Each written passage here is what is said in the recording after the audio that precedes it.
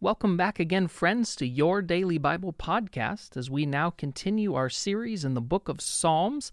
Today we are going to read together Psalm chapter 63, verses 1 through 11. O God, you are my God, and I earnestly search for you. My soul thirsts for you.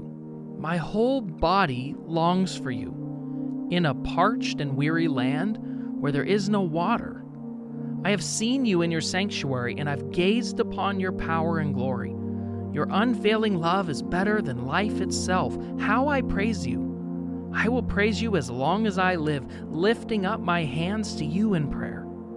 You satisfy me more than the richest feast. I will praise you with songs of joy. I lie awake thinking of you, meditating on you through the night. Because you are my helper, I sing for joy in the shadow of your wings. I cling to you. Your strong right hand holds me securely. But those plotting to destroy me will come to ruin. They will go down into the depths of the earth. They will die by the sword and become the food of jackals. But the king will rejoice in God. All who swear to tell the truth will praise him, while liars will be silenced. Okay, so this psalm is a psalm of David, and the title to the psalm says a psalm of David regarding the time when David was in the wilderness of Judah. Okay, so we're told right off the bat this psalm was written by David in the time he was in the wilderness, taking refuge in the desert of Judah while King Saul was pursuing him to have him killed. During this time, David was thirsty and he was hot and he was in need of basic physical provisions. But it was spiritual hunger and thirst, not physical thirst, that David wrote about, that David sang about in Psalm chapter 63. He said, remember, you, God, are my God, and I earnestly seek you. I thirst for you. My whole being longs for you in a dry and parched land where there is no water. In the midst of this difficult place, I long for you, God. And that desperation of living in the desert drove David to really lean into God in a deeper and in a more complete way. See, instead of focusing on his circumstances, David focused on his Savior.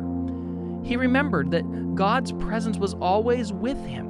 And he remembered those sweet times where he had experienced the presence of God and the love of God. And he said, it's better than life. As David focused on God and who he really is and his character, he found the strength to carry on and survive his difficult situation. Now, you and I are not hiding in the desert or running away from a murderous king, but we still are facing very difficult situations every single day. With what's going on in our world, with what's going on in our culture, with what's going on with COVID-19, there is so much happening all the time around us. And you may have heard that old saying, God will never give you more than you can handle. But did you know that that saying isn't true? That's not scripture. God often allows you to experience more than you can handle, but not more than he can handle in and through you. See, oftentimes we experience more than we can handle by ourselves. But when those are the times where we learn to depend, where we learn to lean, where we learn to trust him. Because with him, that's when all things are possible. So what is the desert that you're facing right now?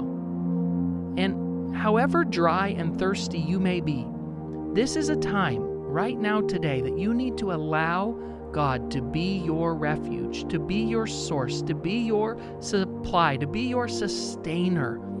It's in times of desperation, in seasons of desperation, that we truly can grow in our spiritual life, because it's in these times that we learn to truly rely on him. Let's pray.